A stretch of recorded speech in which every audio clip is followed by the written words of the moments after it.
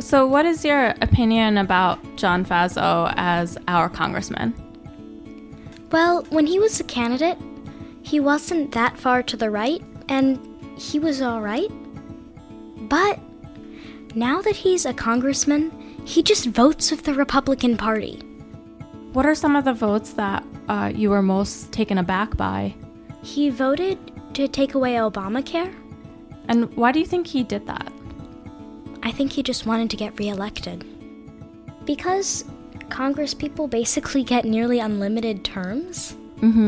They're always fighting for re-election, or nearly all of the time, and therefore they vote with their party and they vote with the lobbyists rather than doing what's right for the American people. I think it's important for us to get the word out. That was the voice of Maitreya Motel. An interview with Maitreya with Saja coming up shortly. Welcome back to Spotlight 19, the podcast tracking Representative Faso's voting record and local issues impacting Congressional District 19. We're back on rainy election day. This is Justin Tracy. And this is Sasha Tracy. A lot to cover this week, from Representative Faso's October votes to my interview with 11-year-old Rosendale resident and activist Maitreya Motel. We hope everyone took the time today to get out there and vote for some fantastic local candidates here in New York 19 and against for the call for a New York Constitutional Convention. We're getting some of the first results back from this election, and it looks like Democrats did really well. So hopefully by the time you're listening to this podcast, similar good news will come out for New York 19. Our last episode featured Democratic contender for Congress David Clegg. Just a note, now we are down to 6 candidates, as Sue Sullivan and Steve Brizzi, both of whom we interviewed, have dropped out of the race. We wish them all the best and hope they'll consider some local offices or assisting one of the other campaigns. Our next episode will feature Chris Gibson, the Republican congressman for New York 19 who preceded John Faso. So back on October 5th, Faso voted in favor of the 2018 GOP budget, which makes drastic cuts, about $5 trillion to Medicare, and set up turning that program into a voucher-based program. It proposed $1 trillion in cuts to Medicaid, cuts to food stamps, housing assistance programs, and agricultural subsidies. And there was actually only one thing that Republicans weren't intent on cutting. And that would be the Pentagon's budget, of course. This passed only by 13 votes in the House, and it set up the Republican tax plan. Basically, a massive tax cut for the wealthy, which I think it's finally time to get into on the show.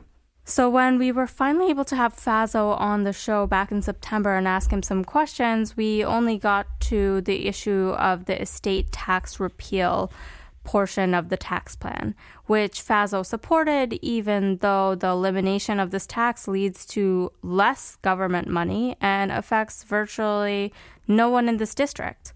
But what does affect this district is the fact that middle-class and low-income families won't gain anything through this tax plan long-term.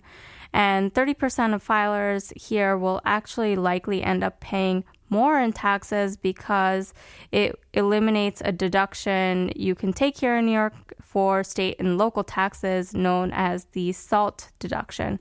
John Faso still hasn't stated how he'll be voting on the final version tax plan, although he's expressed concern and he says he remains committed against elimination of the SALT deduction. He and a few other New York Republican representatives wrote to Steve Mnuchin back in June asking him to reconsider eliminating this deduction. He was one of the few to vote against the bill 2 weeks ago, but it managed to pass anyway. But we've seen this behavior before, where Faso will express concern, but then go ahead and vote for something even though he said he wouldn't, like he did with Obamacare repeal. So I won't be surprised when it comes to vote casting time. Sure, and it's especially interesting because it's possible that John Faso himself, who paid over $12,000 in property taxes back in 2015, uses the SALT deduction himself. The newest version of the tax plan allows a $10,000 property tax deduction from your tax bill, but even Faso would be losing out on the ability to deduct about $2,000. Other than the SALT deduction, the GOP tax plan will result in a huge cut for the wealthy, and more than half of the cost of the tax plan actually flows to the top 1% of the population, the highest earners. It's crazy. The Republicans are allowing and voting in favor of policies that increase the deficit.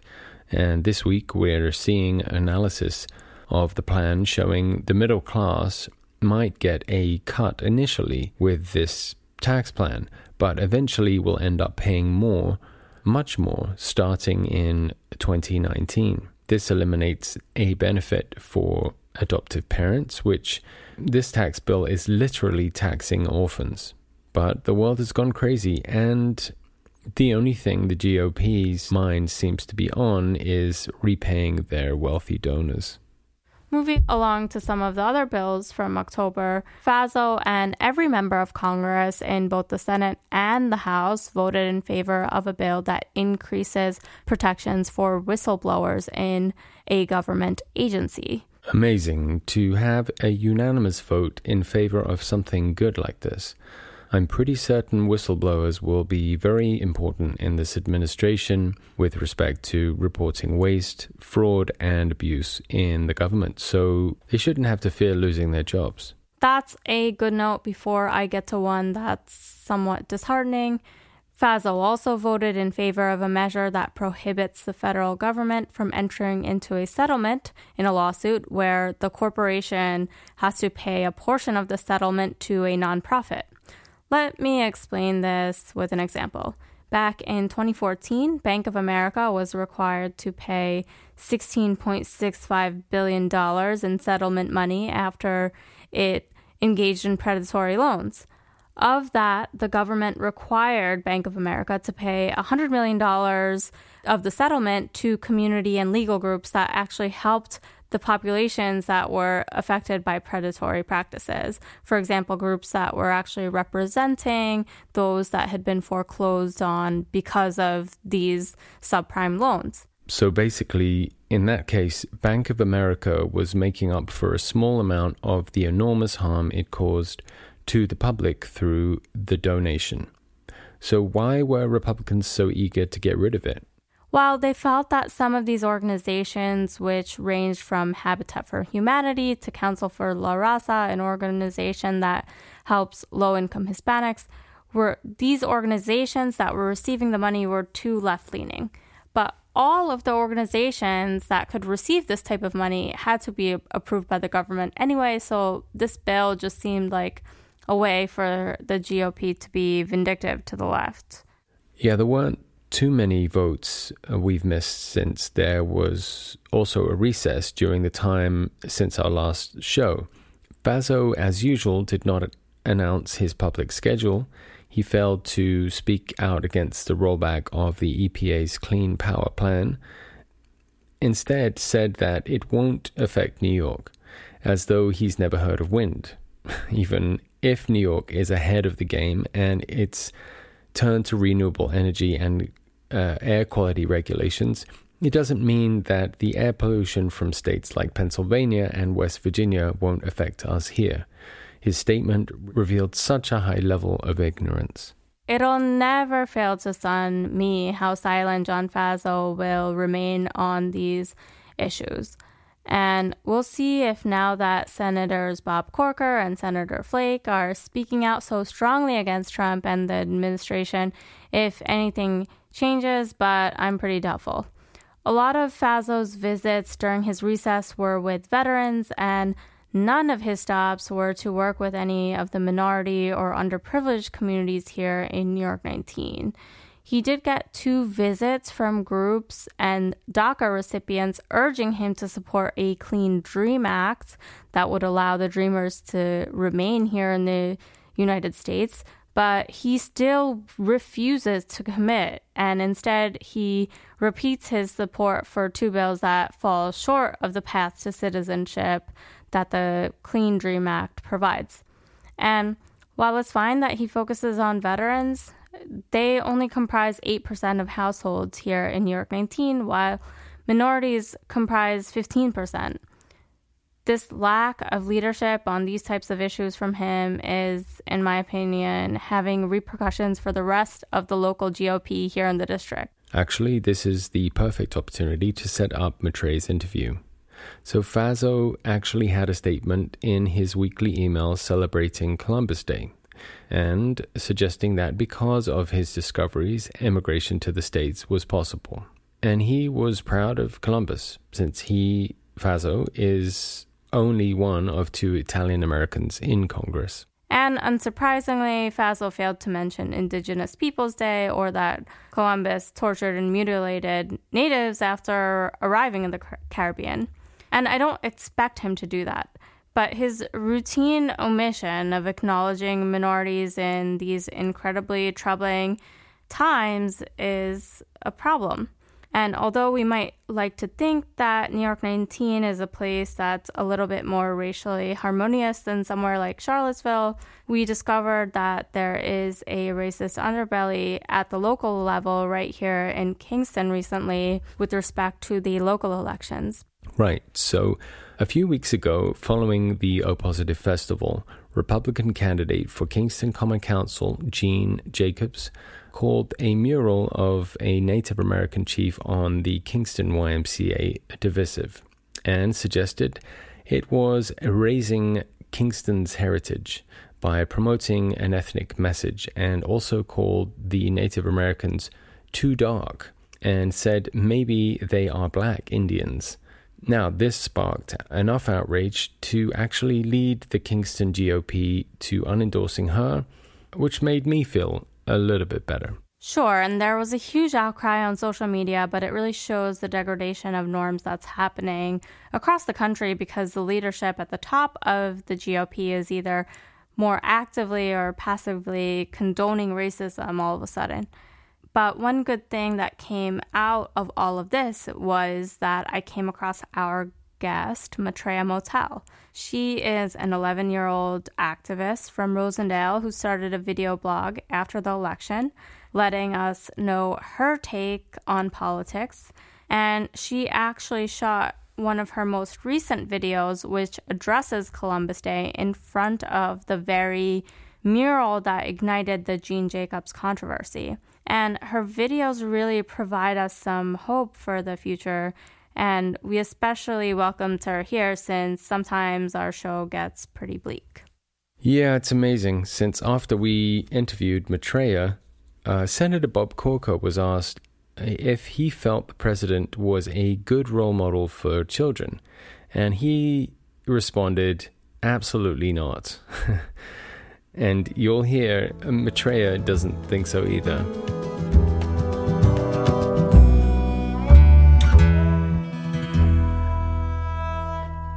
On that note, we will move to our interview section with Maitreya Motel here on Spotlight 19. Today we have Maitreya Motel, who is the host and creator of a video blog called Eye on Politics. And she is the youngest guest to appear on Spotlight 19 and probably the youngest activist here in Congressional District 19. So thank you so much for being here and welcome, Maitreya. Thank you for inviting me. So Maitreya, tell us a little bit about you. How old are you? I'm 11 years old. And where are you living right now? I'm living in Rosendale, which is between Kingston and New Paltz. Very cool. And where are you going to school right now?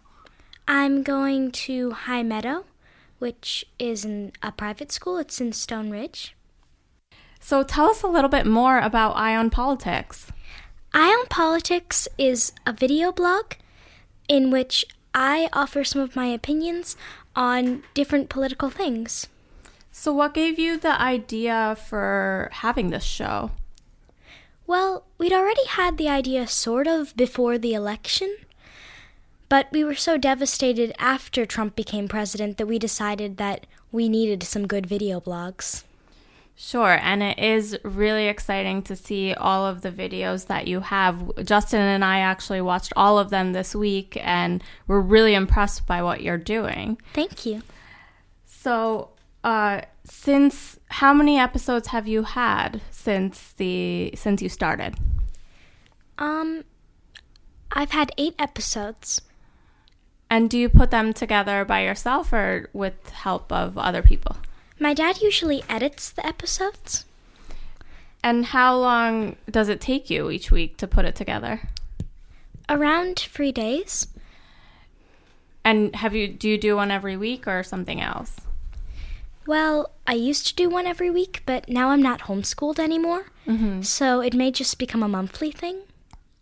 And what do some of your friends think about the video blog?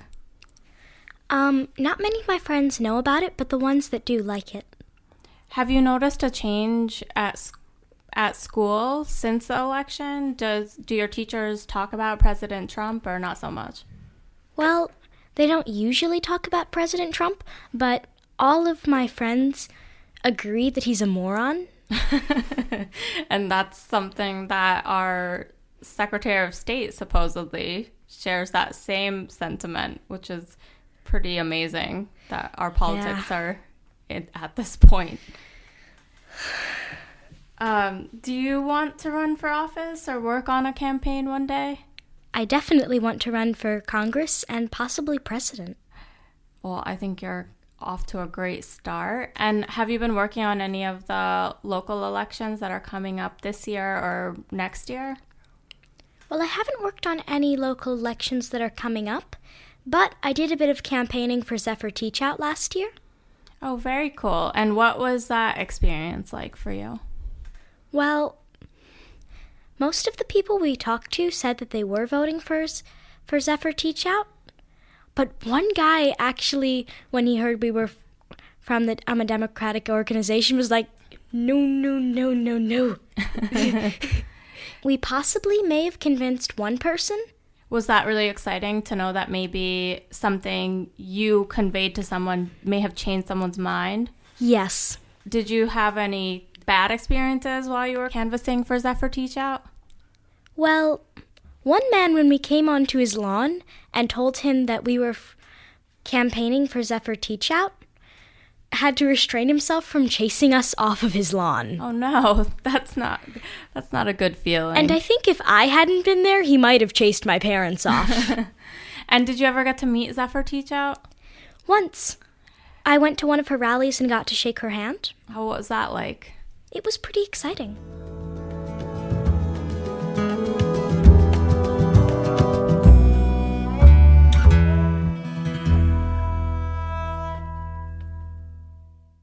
So what were you doing on election night in 2016?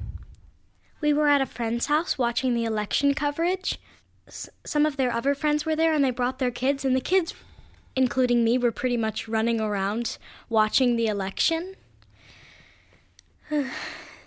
And we were sure Hillary was going to win it first, but when it got really late, we went home and kept watching, and things turned bad quickly. Did you stay up very late that night, or what was that like? I fell asleep before the entire election coverage was over, and I woke up to the worst possible news. We fell asleep too, I think, but we kind of fell asleep knowing that maybe the results weren't what we had expected. Mm-hmm. When did you find out that Zephyr Teach Out hadn't won the election for Congress here in our congressional district? The same day. After I was done being upset over the fact that Donald Trump had won, I asked about the Zephyr Teach Out election and learned that Faso had won that too. And how did you feel about that, having campaigned for Zephyr Teach Out specifically? Disappointed, though not as disappointed as I was about the presidential election. So going forward, what do you think is important for our next congressional candidate? That will run against John Faso in 2018? They need to respect that Kingston is a sanctuary city, and they need to not be afraid of letting the people talk to them. How do you feel about the fact that John Faso's really not in the district very much? He doesn't, hold open meetings for his constituents, and it's kind of hard to get a hold of him if you live in his congressional district. It's super annoying. He's not having as many town halls as are necessary, and I think he's being a bit of a coward, honestly. If you could say something to John Faso, what would you tell him? He has about 1 year left of his term. Do you think he could turn things around? He needs to listen to the people and campaign for them, not for the advancement of the Republican Party. So you just mentioned sanctuary cities, and I watched one of your Eye on Politics episodes that was about that same issue, about the travel ban that President Trump issued and that John Faso didn't really speak out against. Why is the sanctuary city movement so important to you? Wait, no, come here. Lie down. Dog breath aside. And just for our listeners out there who can't see, Widnall just kind of huffed in Maitreya's face right now. Going back to the question, so sanctuary cities, I noticed that's something that's really important to you. Why is that so important and close to you? I think that it's wrong to ban people just because they belong to a country, and that we need to respect all people. And if sanctuary cities are doing that, they're doing something right. Sure, I totally agree with you. And it's great that we have, Kingston is a sanctuary city and it's nearby. And hopefully after these local elections, the Ulster County legislature will vote to make it a sanctuary county, which would mean all of the towns and cities within Ulster County will be sanctuary areas for people who might be here illegally, and they won't have to live in fear. So it's great that that's something that's so important to you, this early on. I would love that. Where are for my you town from? To be a sanctuary city, Rosendale. Are you inspired by the fact that it's more important than ever right now for girls and women to get into politics? I think so. I'm still shocked that women have had the vote for 100 years and we still haven't had a woman president. I'm shocked too, and maybe you can change that one day. I hope I'm not going to be the first woman president. Well, I think you have a great head on your shoulders, so it would be really exciting if you were, but hopefully we'll get to that point before then. 24 years. 24 years. And do you think that you'll be campaigning for any of the candidates who will run against John Faso in 2018? I'll have to see more about who they are before I decide to campaign for them. But overall, I think there's a pretty good chance that I will. Did you know that there are actually no women running against John Faso at this point? Oy vey. There was one who actually ended up dropping out, but right now there are 6 men who are running against John Faso. What do you think about that? He doesn't like it. Well, clearly Whipple doesn't like it. Yeah, Widnall just grunted. I think that it is also disappointing that no women are going to have a chance to beat John Faso in this race. Therefore, these men who are running need to be better than ever. I agree with that for sure. Is there any political issue you think is most important to people who live here in our congressional district up here in kind of the Catskills? Well, most political issues I focus on are pretty national. Mm-hmm. But I'm still reeling a bit from the comments that Miss Jacobs made. Oh, okay. So let me explain that a little bit to our listeners. So Jean Jacobs is a candidate for, I think it's Kingston Common Council, right? Mm-hmm. And she made a comment about one of the murals from the O Positive Festival, that it was an insult to Kingston's history, right? And this mural depicts a beautiful, Native American leader. And it's actually the mural that you did your last episode in front of, right? Where did you hear about these comments by Miss Jacobs? Well, actually, my parents found them slightly by accident, I think. They were on Facebook and they saw this long sort of a rant about how we needed to celebrate Kingston's heritage and that this mural could potentially divide us. And what did you think about that when you heard these comments, which were really, I think right now people, when they write about her comments, they say they could be perceived as racist, but if you really read what they are, they're kind of outwardly racist. What did you think about those comments? I was furious. I mean, first of all, Native Americans were here first, so they were the first part of Kingston's heritage. And if she only wants to see Dutch settlers, she's in the wrong century.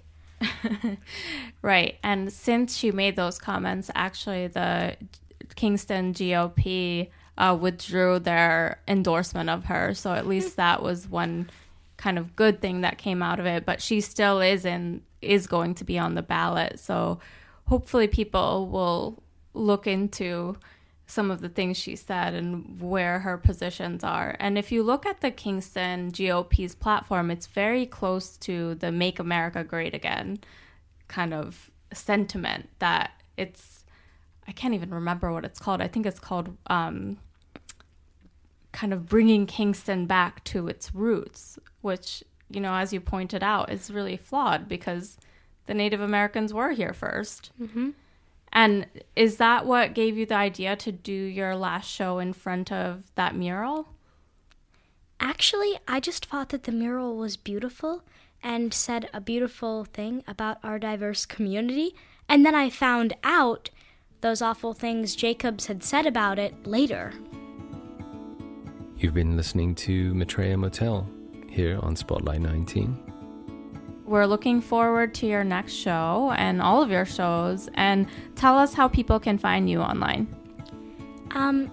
Go to Eye on Politics, I, like your eye, on politics.net. And is there a way for people to subscribe to the video blog as well? Yes. Also, my YouTube channel is Maitreya Motel, and a lot of my Eye on Politics videos are there as well.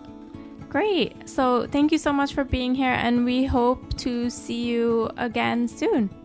Thanks. Next week we will have Chris Gibson on the show. And it's Wednesday as I'm finishing up this podcast, so election results are coming in.